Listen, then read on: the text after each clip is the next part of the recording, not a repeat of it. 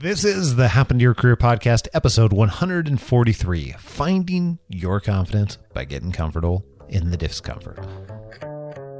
It started really early, and then I started being able to funnel those things into actual skills. I have to have an email because I have to be able to submit my stories to Oprah. This isn't the thing that I'm supposed to change. This is the thing that I'm supposed to be bold enough to take forward. You know, the frustration for a long time was like, how the heck do you make a business out of that? What does that even mean for me? Hey, H2ICers. If you've been struggling to figure out work that fits you, then join our 8-day free mini course. All you have to do is text HTYC to 38470. That's HTYC to 38470, or simply visit figureitout.co. That's figureitout.co. See you there.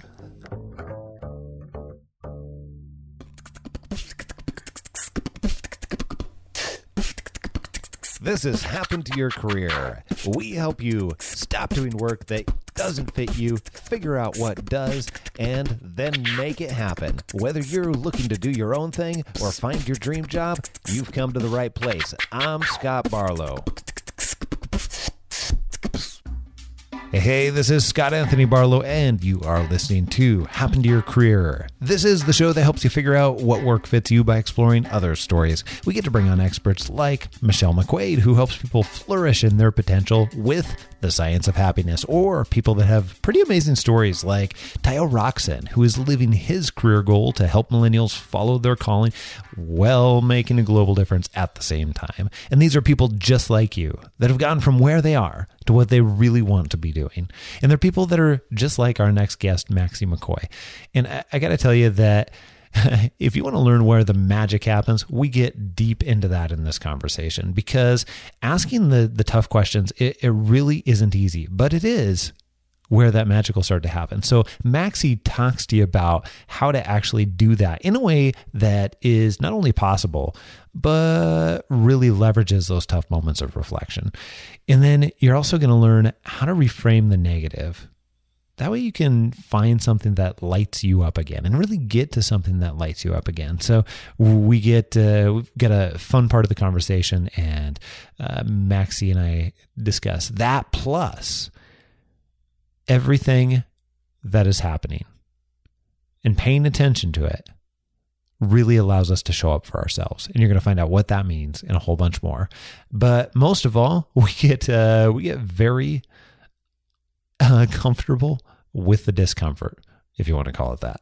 So you'll see what I mean here in just a little bit. But Maxie McCoy, she's a former journalist turned career expert, and she's obsessed with her mission. And obsessed is definitely the right word, to inspire billions. She is a self-described cheerleader, I would call it, for the people that is very passionate about providing those same people with the tools that they need for themselves to believe in themselves. She began her journey to inspire by designing and building out the global offline communities for Levo League. And she's now a one-woman road tour of inspiration and career advice, and you get a taste of that right here, right now. Take a listen with my conversation with Maxie McCoy. Hey, I'm here with my guest, who I'm so excited to bring on today, and I'm gonna dive deep into her story, because she's got a really, really interesting one. And we're also going to spend a big chunk of time talking about something that I've really wanted to get on our show for a while now, which is all about self-confidence. We'll dive into all that and more, but welcome to Happen to Your Career, Maxie McCoy. How are you? I'm wonderful, Scott. Thank you so much for having me today. I can't wait for the conversation that we're about to have. Well, we're going to do this. We are diving right in right now. We're doing it. All of the things for all of the people. And yeah, I told you this before we hit the go button, but you've got a really interesting story, and I want to start with that. But first, even before we get into that, like how do you describe what on earth it is that you do now? The collection and the combination of stuff that you do right now. How do you answer that? I answer it based on what I am on this earth to do right now, which is I'm pure and simple. I'm obsessed with giving people the tools they need to believe in themselves. I think that self belief and that confidence is just opens up a gate to truly being able to move our lives forward. And then the way I describe going about doing that is really simply I write and I speak, and that takes a number of different forms. But yeah, anytime I say that to somebody, whether it's in a cab or, in a Lyft line here in San Francisco, they're like, oh, it's very kindergarten of you. I'm like, wow, kindergarten. It works. It works. How kindergarten of you, Maxie. I know, right? That's hilarious. Well, that's quite the response, guys. Thanks. I was looking for, maybe something a little bit different. So that makes me even more curious then. Where did all that start for you? Let's go way back here. Let's go. I'm going to go back all the way to, obsessing over, watching Oprah from the very second I had a TV on. And you'll totally appreciate this. Yeah. I would watch and watch. I'm like, oh my God, I love her. I would write, I would pitch stories, anytime they're like, oh, we're interviewing people about this. And I would always try and get on the show. I don't know what kind of things I was coming up with as a young kid. But I was just always obsessed with, broadcasting, with writing, with her, with, just this entire idea of being able to put these messages out into the world. And she actually Oprah is the reason that I got my first email address, because I would always be writing in stories. And then there was a period of time where they shifted, as the internet came to be, shift to submitting via email. So my first email address was because I pulled my big sister aside and was like, Megan, I have to have an email because I have to be able to submit my stories to Oprah. So one day we're going to go back and we're going to be able to find ridiculous things that I was saying. It just has been, it's been in my DNA to be able to, use my voice, my natural inclination of being comfortable in front of groups, conveying messages, being a very, naturally passionate person. And then it just became, for me, a journey of figuring out where do you focus that in a way that's both true to me and can be of the highest value and of the highest intent to help other people. I'm curious. So I've gotten to know you a little bit, and I think I know what you mean when you say that, but everybody else is getting to know you right now. When you say of the highest intent to be, to help other people, what do you mean by that? Yeah. I mean, being able to hold up a mirror so that other people can see what I see, which is that they have everything they need to be able to do what it is they want to do, whether that's a job transition, whether that's launching their own business, whether that is, really just taking the next step in their life that might seem a little bit scary at the time.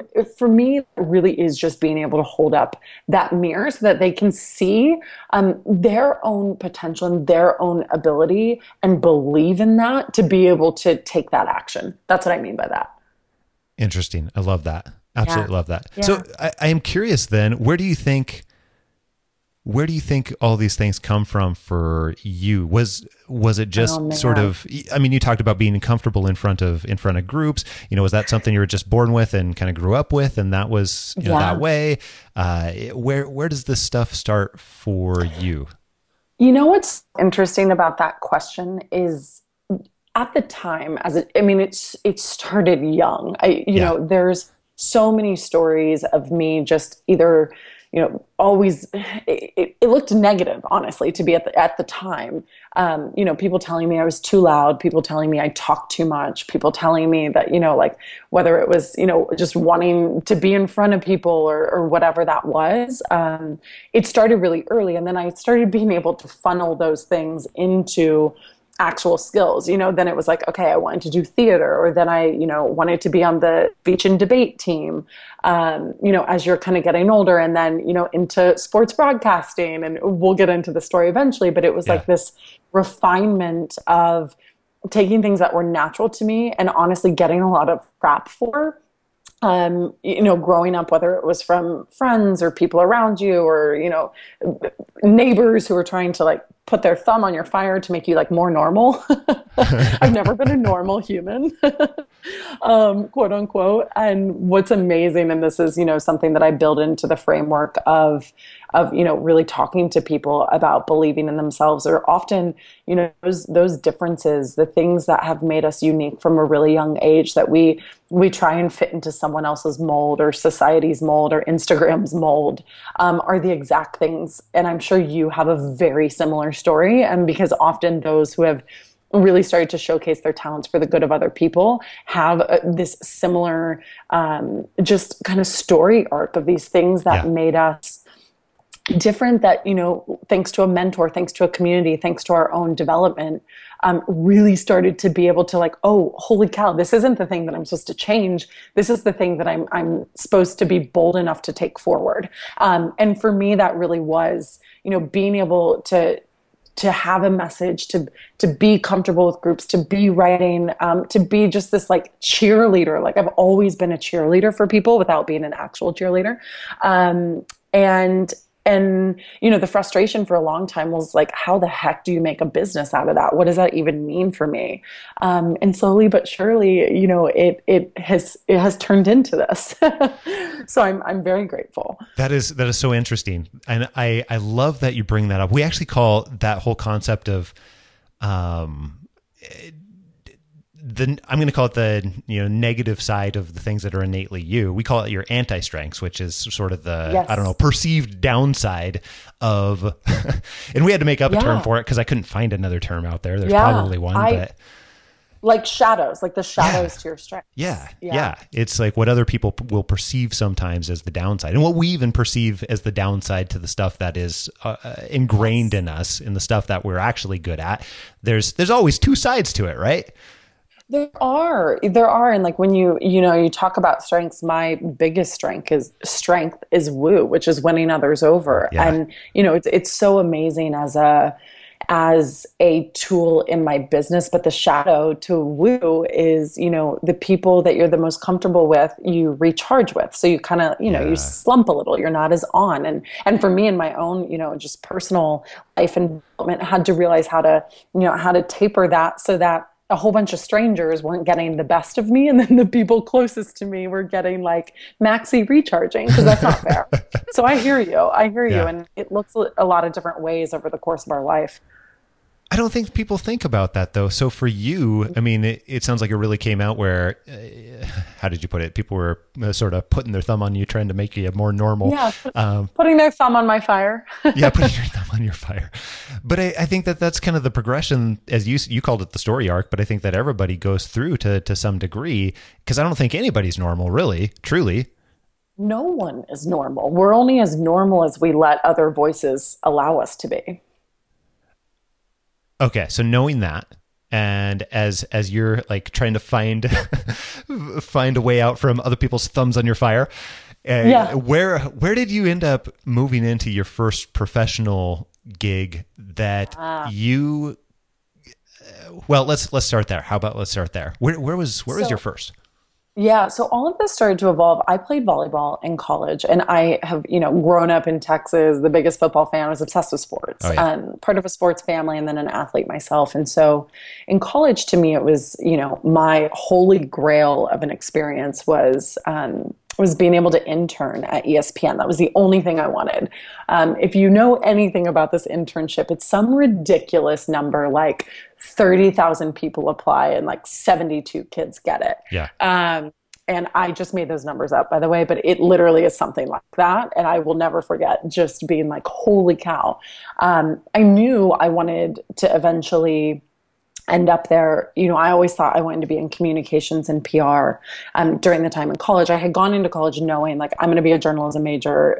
I love communication more than anything. From the day I stepped foot on campus, I knew that's what was up. And ended up having no idea how I'm going to end up at ESPN when nothing but the numbers are against me and I don't have any contacts there. And my junior year, I decided, I'm like, well, no, nothing's going to stop me. And I joined a few associations where I knew they gave you the manual of people who worked at, various companies and all their contact information. That was part of the, joining the association. And so one of them, I took a highlighter to the directory. It was Association of Women in Sports Media. Uh-huh. I highlighted every single woman that worked for ESPN and cold emailed them.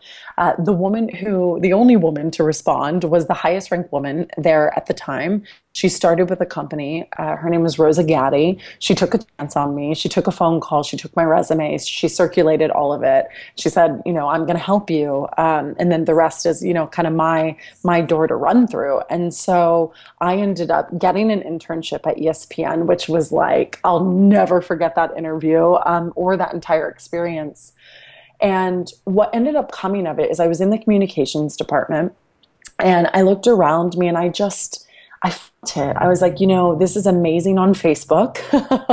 It's amazing to tell people that this is this is my first big internship. My, coming towards the end of college is the big first thing that I'm doing.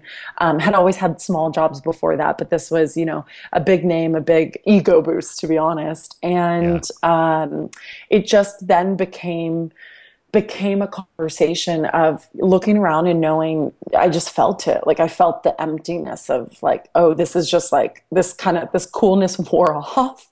And now, what do I do with this? And there was someone in the internal communications department that pulled me aside, and the internal comms at ESPN, they have an entire internal TV show and different programming. And that goes to all, like 7,000 employees around the world. And what ended up happening is he was like, you really have a face and a voice and just an energy for on-camera work. Do you want to give it a try?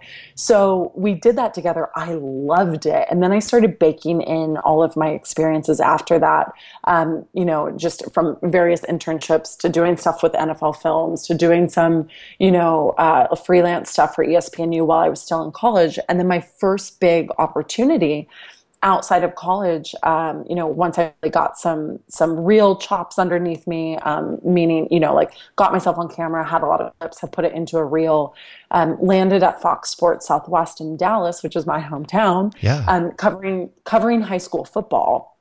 And that is like the end all be all of the Southern sports. And this segment was like literally 3 minutes every week. It was like this like nothing thing, but it was such a big deal to me. And I'm in a top 5 market at FSN. And it was a really massive, kind of entrance into the world and something that I was just like, yeah, like I'm doing it. Like my big star of a goal is to host SportsCenter on ESPN one day. And so it was a great first beginning to that.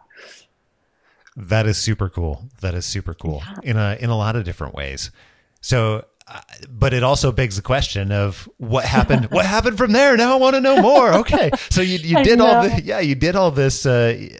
First of all, let's just acknowledge that you took the time to cold email an entire list of people after identifying where you could get access to these people's contact information in the first place, which is huge. Like very, very, very few people are willing to take the time to do that. My God, I'm the scrappiest. Like if I want to find you, I'm going to find you. I love that. My dad always said, and I still tell people this all the time, and I think it to myself, the worst they can say is no. Exactly. So after that, after the on-air gig at Fox, so I was there, and it was contractually through the season. And then, was kind of dabbling in like learning to edit. There were a lot of big time broadcasters down there who had a lot of advice for me, had a lot of, thoughts. And I just felt myself looking around. I knew pretty clearly that if I wanted to move up, and obviously got this direction and this advice, I truly needed to go make my reps and more importantly, my mistakes, in a smaller market. And so, I started doing the dance of, talking to small markets, interviewing with small markets, for their morning shows, to host the news show, things that have like very little circulation and nobody's really, or viewership, I should say, no one's really watching, Yeah. so that I can just get all of this kind of under my belt in a way that I hadn't had.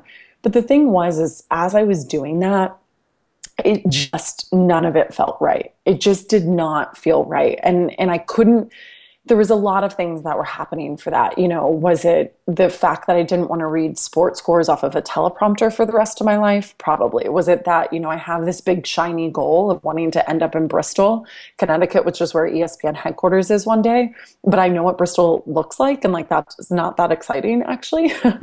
Probably. Is it because when I look at these small markets that I'm interviewing with, and I think about where did any of these people end up who started their jobs here? Not anywhere I want to be. The people that I want to be, went and they were experts in something other than being a broadcaster, truly. Like you look at Savannah Guthrie, and she was a phenomenal, and she's the host of the Today Show. Yeah. She was a phenomenal lawyer in Arizona, and then made her way over, right? And so all of this really started to matriculate for me, and I really started to think about how, digital is changing the face of everything that we do. I didn't have a language for it at the time, other than it just felt like a total meltdown inside my soul. I in hindsight, it's 2020. I know all the things that were going on for me at the time. So I just, serendipitously, there's a lot of serendipity and grace in my own story, which we'll continue to get to. But I had a trip booked to San Francisco, had some really strong mentors out here, had my best friend from college out here. And at the time where I was, doing these interviews with morning shows, not wanting to take these small gigs in these small towns, like it just, like, I'm like, I don't know what I'm doing. Like, what am I doing with my life? It was a, early onset quarter life crisis, I think, at the time. Yeah. And I had the opportunity to take a job out here with a mentor of mine, who was running a nonprofit that still had a sports component to it. And, that was nothing that was ever in my plan. I'm a very goal-oriented, futuristic person. It was never in my plan. But something about it just felt right. Coming to this city felt right. Working in this like really intense situation with someone who had an absolute amazing amount of business experience, and really high level business experience felt right. And so I just made the decision to leave Dallas and move to San Francisco, and embark on a very different journey in terms of work. It still had the sports piece, but I was like, okay, maybe this is what I'm looking for. Maybe I'm looking for the thing that has more meaning in life than just a lot of hair and makeup and like being in front of the camera, which is like what things were starting to feel like for me, because it wasn't aligned with what I was really here to do. So let me ask you about that then. Yeah. Because that is the struggle that so many people that are listening to this right now are really kind of wrangling with.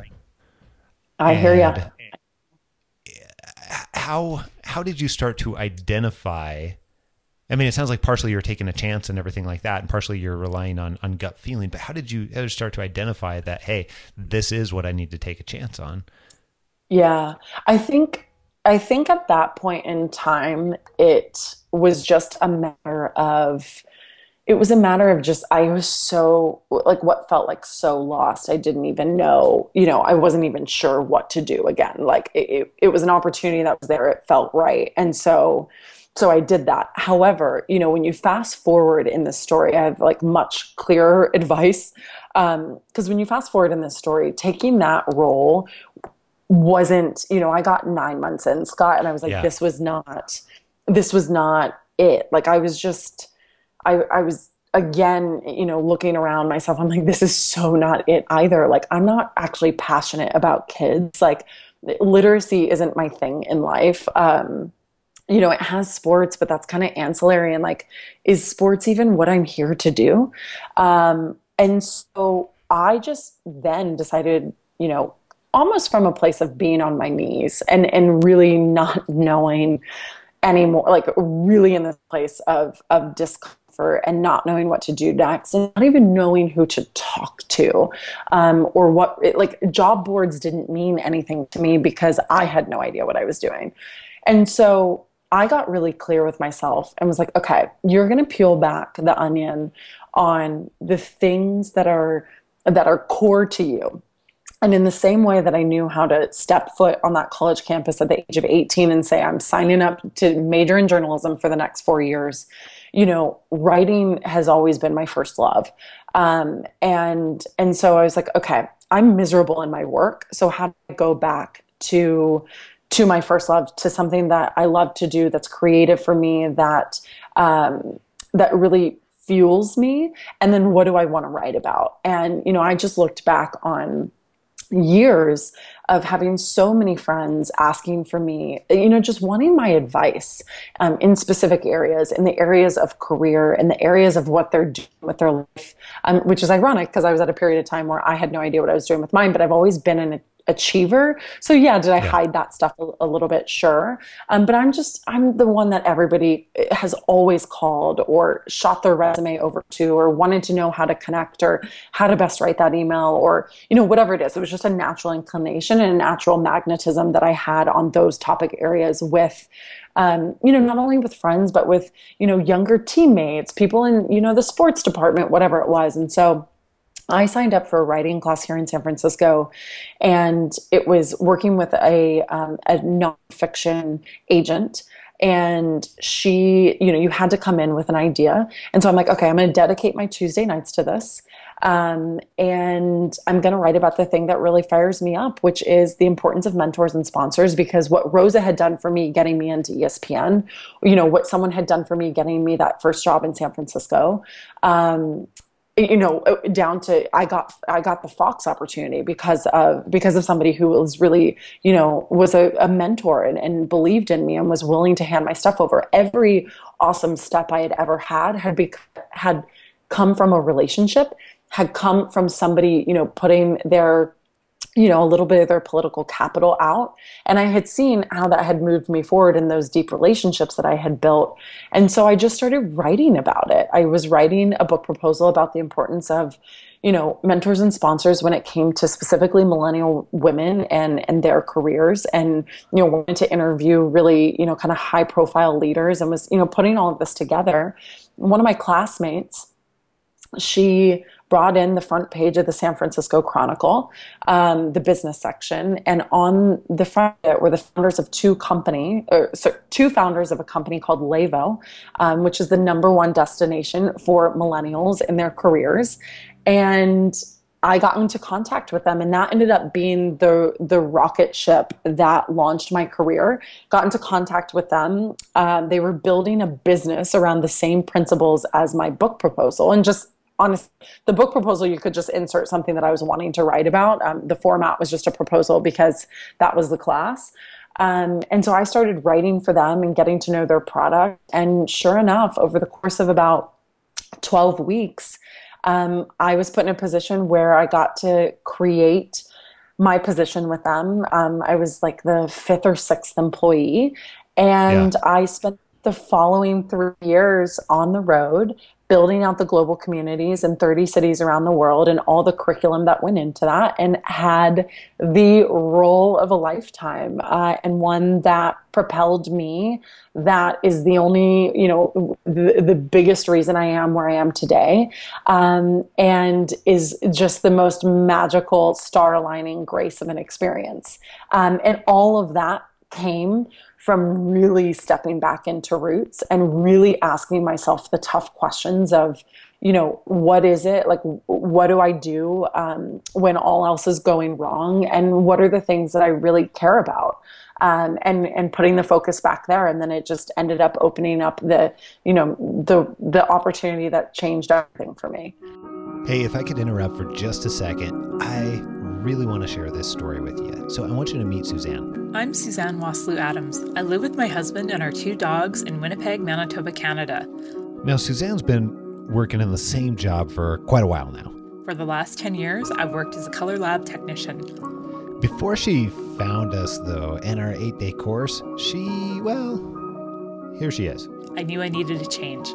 I had some ideas about what I wanted out of a career, but I felt unfocused and couldn't bring myself to finally making a decision. Does that sound familiar at all? Because I know I've been there. What amazed me the most about working through the course was the insight I gained about myself. Upon completing the exercises, I discovered that I needed to be producing detail-oriented, creative work that reflected who I am. Now, I thought this was pretty cool when she dropped me an email about her decision and what the course did for her. The course helped me gain clarity, and I figured out that I want to be running a business that showcases my creative spirit. Since then, I've created an action plan with steps that lead to self-employment in work that I love. Now, Suzanne wants to take her artwork that she does, and it's pretty amazing, and turn that into a business. And that is awesome for her because that's what she figured out that she wants. Now, if you want to figure out what you want, here's all you have to do. You can go ahead and go to figureitout.co. That's figureitout.co. Or you can text HTYC to 38470. That's HTYC, text it on over to 38470, and we'll get you enrolled in the course for free. You know, that's so interesting. I mean, you just threw a one-liner out there that said, hey, it came from essentially this reflection piece and being doing the hard work there and everything along those lines. And then you said, hey, just putting the focus back there. But I think there's so much buried in that too, when you say there's putting the focus back there. So what I'm hearing from that and just the stories that you described is you identified some of the things that were important to you. One of those was writing as an example, and then said, look, how am I going to embed this into my life? And I think that's what a lot of people struggle with too, is like, okay, so first of all, it's hard to identify those things that are really important to us. Second of all, how am I going to actually get it into my life? Yeah, it's all tough. And then it's all tough. Yeah, you took a class on it, right? Well, yeah, I took a class on it. Then I think what's interesting about that is, you know, when we're in these really tough moments, the ones that make us feel like we're in the middle of some, you know, career crisis that were mind-blowingly just like screwing up or wrong or, you know, lost or however we want to describe it, those are actually like those blow-ups are what allow the magic to show up if you're looking. Yes. And it's really being able to not make a disaster of your life when it's feeling like a disaster and treating it as, you know, as a guardrail and these bumpers and these big blinking neon signs that force you to look elsewhere. And so I think like reframing the, you know, the negative stuff that we're going to and really being able to look at, okay, you know, if all of this is going wrong, and it doesn't necessarily have to be in the sense of a career move, but just in something that lights us up again. It's something that allows us to create, something that allows us to just, you know, have an outlet. You never know where that stuff's going to go. It doesn't always have to be for money in the beginning. Mine wasn't. You know, mine was just, I just have to get creativity back in my life. I just have to be exercising passion again. Yeah. And then that led to, you know, this insane opportunity and experience. Okay, let's acknowledge serendipity for just a second. Partially because I haven't had any good serendipity conversations in a while, and I want to ask you a few questions about it. And partially because you mentioned that was going to come back around earlier, and I think it did. But I also heard you say that, oh my goodness, I thought I wrote it down. I didn't. It was so good. It was so good, Maxie. We'll have to replay it. But you alluded to that. Look, you sort of have to take what is important to you and then embed this in your life. And you kind of have to intentionally decide that that's going to happen in some way. So is serendipity all that serendipitous? And I don't know, how do you think about that? How do you think about that? So this is how I think about this. You're going to appreciate this. I got shirts printed that say #universe on them because I'm so obsessed with universe moments and how they have, you know, both in what they communicate to me and how they show up in my life in really, really meaningful ways. And a universe moment to me is serendipity. It's something that is a really meaningful coincidence that isn't actually a coincidence. You know, sometimes I refer to it as grace, you know, and what is important in that is that you are taking chances. You are putting the work in. You are, you know, your nose is to the grindstone, and that then allows something that in hindsight is like, Oh my God. Because this writing class, Scott, I Yeah. was 2 seconds from never signing up for it. I didn't think that I had the balls to not work on Tuesday evenings because I was working that much. And I was scared to tell the person I was working for that my Tuesday nights were now off the grid because I had 3 hours in a class every Tuesday. That like really made me nervous because I was that like on demand working style. Yeah. It was a financial investment that, having just moved to San Francisco and getting used to what life looked like here kind of made me, not that I couldn't do it, not that it was irresponsible. I was just trying to decide, like, is this the right place to put my money? And I was like, this all feels hard. Like these are conversations I don't want to have. This is, kind of some budgeting I don't want to do. And then I woke up one morning and I was like, no, like no, like I'm signing up for this. This feels right. Gotta sign up for this. And less than 6 weeks later, somebody is putting something in front of me that I never would have seen. I never would have read. I don't read the Chronicle. I never would have known about these girls building this business until it was probably like what it is now, And so that to me it was me taking the risk. It was me showing up every Tuesday. It was me, taking the time to write about these things that were super important. And then that allowed the serendipity to show up. And now I remember what it was that you said. It's the paying attention part of it after taking actions like that. Yeah. That allows that to show up. Interesting. Yeah, it is. It's just lifting your head up, like paying attention to our lives, both in the things that energize us, paying attention to people and connection. Like it is, just kind of stepping away from all the crap sometimes to take it all in, which is like a whole other like wellness and stillness topic that we could get on. But yeah, like it's important. So that leads us down a completely different road though, because it took a, whatever you want to call it, I'm going to call it a confidence moment because I wanted to, to be able to say, look, I'm going to tell my boss I can't be available on Tuesday nights because, and I'm going to, decide that I've got the confidence to plunk my money down here, invest in myself in this particular way. And that's something that so many of us really struggle with. So I would love to, one, delve into this confidence piece because a lot of times that's the core of what stops us from acting, at least as near as I can tell, and some of the fears that come along with the anti-confidence, if you want to call it that. And then how do we actually do something about that? I guess that's where I'd love to get to too. So, all the answers and all the people, all the things, like ready, go. I know there's so many. Yeah. I think that the confidence piece really, it depends on where in your journey you're at of what this deep sense of self-belief. And it doesn't just show up one day, right? It is a number of, and I know you're very much about this as well, but it's the small actions that breed self-efficacy. The stepping into the unknown is a really big one when it comes to being able to get more and more comfortable, to know that you did it this time because you did it last time and you lived. There were periods of time where having this conversation of saying, Tuesday nights I'm not available was like the biggest, toughest conversation I had to have. You fast forward to, 3.5 years. And I'm then saying, I'm getting rid of everything I own, I'm leaving this job I love, I'm moving to Bali for a year, and I'm launching my own business. And so that took probably a much higher sense of self-belief than that small conversation did, 3.5 years before it. However, they all matter just as much. But what happens is when you're willing to tiptoe into that level of discomfort, which is required for anything that we want to do. I know it sounds like the most cliche thing in the entire world, but the magic in life absolutely happens outside of your comfort zone. That doesn't matter if you're starting your own business, asking for more in a negotiation, asking for what you need in flexibility, starting a blog and putting your writing out into the world.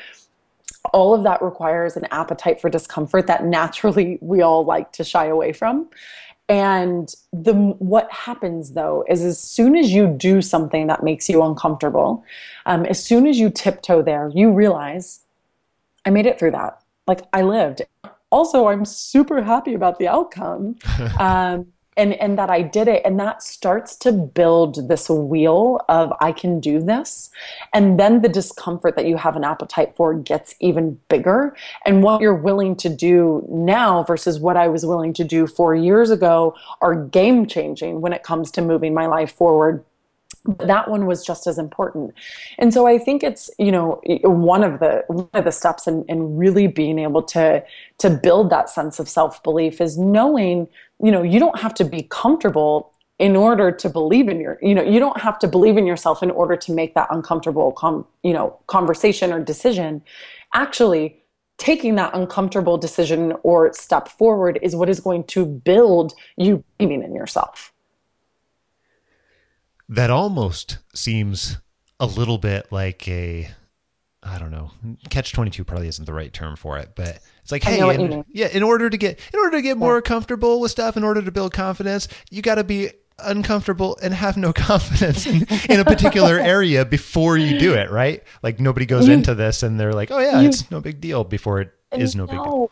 It always is a big deal. And, the things that were, the small discomforts that then become bigger discomforts are a beautiful reflection of where you moved your life to, but they all matter. And so, anyone who doesn't feel confident enough, doesn't believe in themselves enough to make these decisions that are really hard, for me, that's another piece of the puzzle, which is why people and your community are one of the most important things that you can have and that you can fuel yourself with, because Tony Robbins says this, and I'm obsessed with this quote, our success is a direct reflection of the expectation of our friend group, of our peer group. And so when you look around the people around you, if they're expecting you to stay small, if they're expecting you to just keep doing what everyone else is doing and not take the risks, and like, why would you mess with that? You have a good thing going.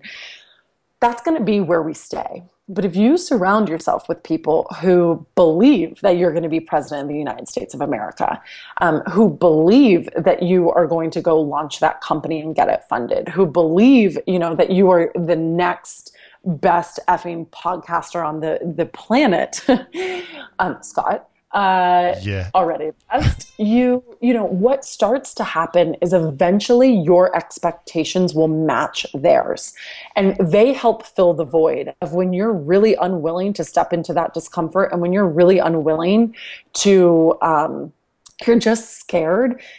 Their opinions of you and how awesome you are, their support of you, their vision for your future is enough to propel you into that. And also, let's not underestimate the importance of sticky notes with inspiration of how you can do this, because trust me, in some of my hardest decisions, you just have to do the simplest, most tactical things to remind yourself, I can step into this, no matter how uncomfortable it is. Okay, so let's pause for a moment, and I'm super curious. Let's get real tactical here for just a second, and we can even compare notes.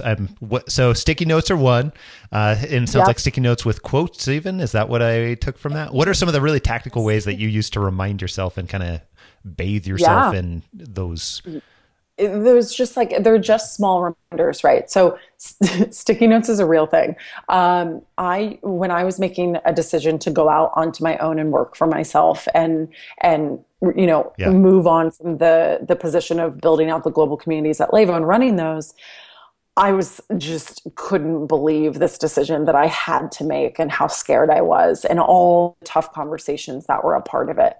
And so I bathed my desk and my laptop with really cheesy quotes that said things like big magic requires big discomfort. All the most just cliche things. And I just to be able to talk myself out of fear, because all of that fear and all of that suffering is just your mind. It is just your mind going haywire. And so that brings me to another piece. Mantras for me are massive, because truly so much of this is just controlling our thoughts and not believing all of them. And being able to monitor your thoughts is a really big piece of developing the confidence we want in order to go after whatever that, fill in the blank is. So explain that really quick. When you say monitor your thoughts, I believe I know what you mean, but for everybody else. Yeah. It's paying attention to the thoughts that are happening in your head, whether, it's your thoughts, your mind going just crazy, saying you're making the worst decision, you don't have what it takes, whatever those just kind of cycle of thoughts that have to happen, you're going to go broke, all of this stuff. And paying attention to those thoughts and being able to just immediately shut them down. I shut them down by saying mantras. Like one of mine is I always just, if I'm worried about the future, I just repeat like, trust it, trust it, trust it. That's one of just finding, these sentences that you can repeat when you feel like your brain is just sending all of these thoughts that are very fear driven. That's just, that's one, that's a big one for me. Very cool. Very cool. Yeah. Trying to think, mine have changed a lot over the years. I use mantras too. One that is like, I'm thinking in my head, it sounds ridiculously simple or maybe even silly a little bit, but it works for me. And it's just the simple, you can do this. Actually, so yes. Here's a funny thing I realized just the other day. Apparently, I say this so often that my daughter, I saw just the other, she's 8. She was going into a play. And she's like at the door. And then I heard her as she's going in. She's like, you can do this. You can do this. You can do this. So I was like, oh my goodness. I didn't even realize like that. I do that often. That makes my entire heart swell. But you want to know what? You bring up a really important point that like, even in the way that you say, like, it feels silly. Some of the most tactical things feel like, whether we call them silly, whether we call them cliche or duh or whatever, actually doing them it makes a real difference. Yes. And, success leaves a trail. Success leaves clues. You talk to anyone who has consistently pushed their life to be bigger. It requires a level of discomfort, and it requires some of these tactical things that seem really simple, but when they're built into rituals or a lifestyle, really make a difference. One of my favorites, as another one that I think is really helpful for people as they're thinking about transitioning into something they've never done, if they're thinking about, moving into a new career, starting one, worst case scenarios have been a massive gift for me. Not that I'm obsessed with tragedy.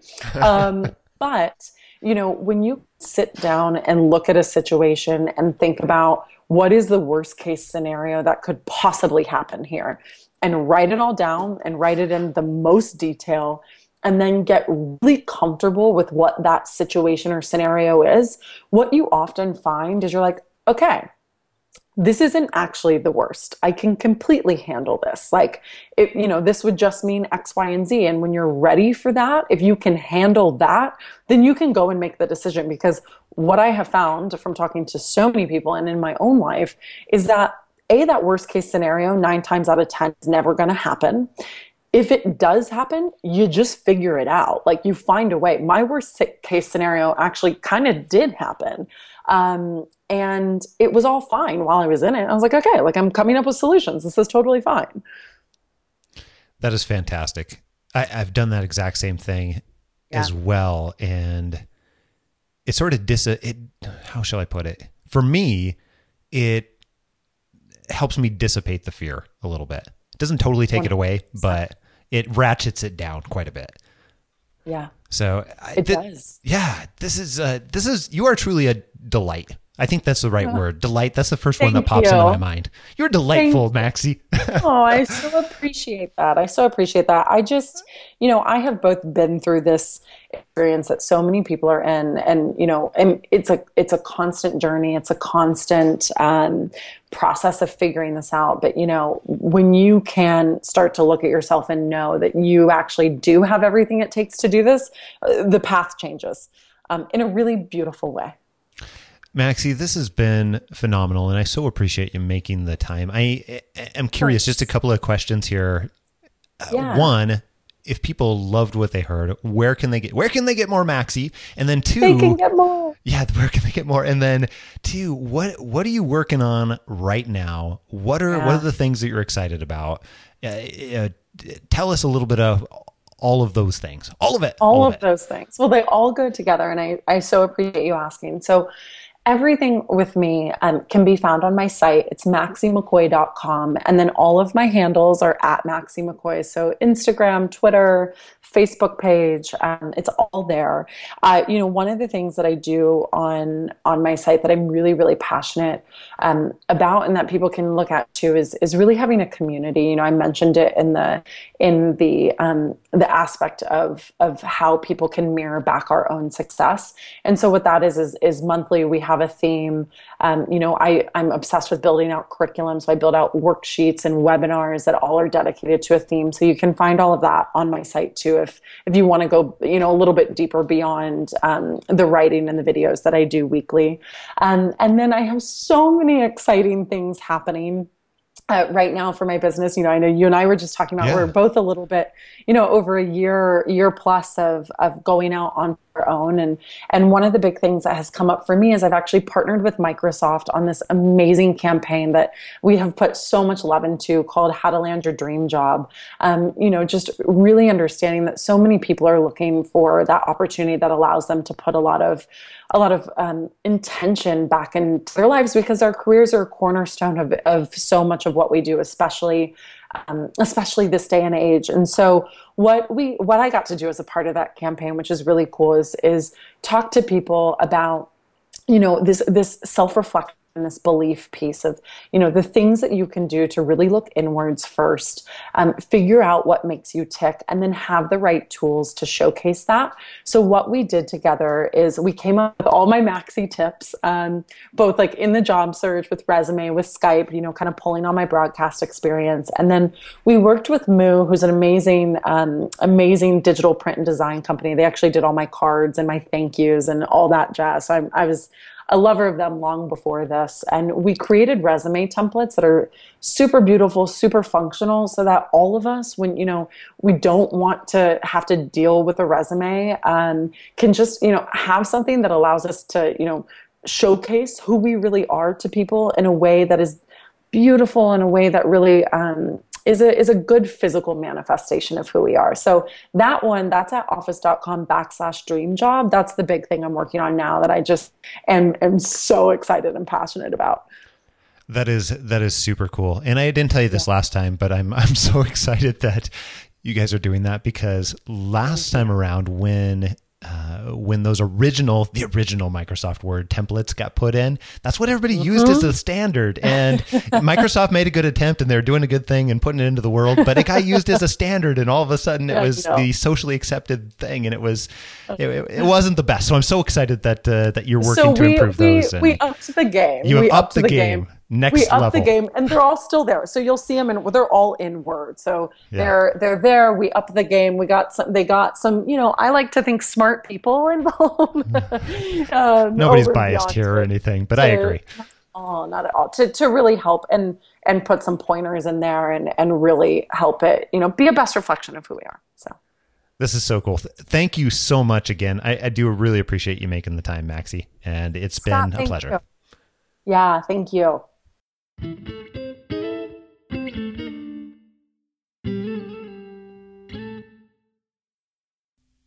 Have you started your path on finding a new career? Having trouble figuring out what that next career chapter is? Check out our free 8-day course to help you figure out what fits you and get started in that journey. It'll help you not only start, but get a big chunk of the way there. So we're here to help, and we're here to keep you motivated on staying on that path.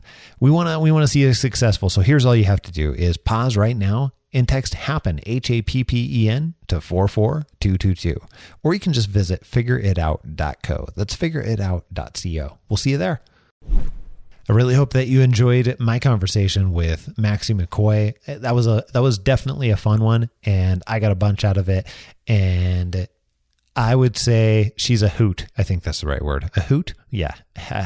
I'm going to go with it. So next week, I've got plenty more for you. We've got plenty more for you. And I want you to take a listen, see what's coming up for you on the Happen to Your Career podcast right now. My first career was as an electrical engineer, but I found after getting a job in Silicon Valley that I really was more passionate about the people than the electronics.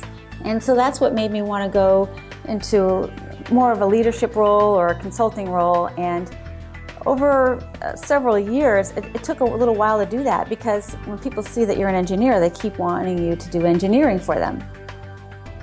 All that and more next week on Happen to Your Career. Thank you so much for hanging around with us. We really appreciate it. And we put this and every episode together just for you, just so you can get experience right into the lives of people that have gone through what you've gone through to be able to make their life happen, make their career happen, and get to work that they absolutely love. And we've got plenty more coming up next week. But thanks so much for choosing to spend your time and taking the time, making the time, hanging out with us. We'll see you all on the flip side. This is Scott Barlow. Adios. I'm out.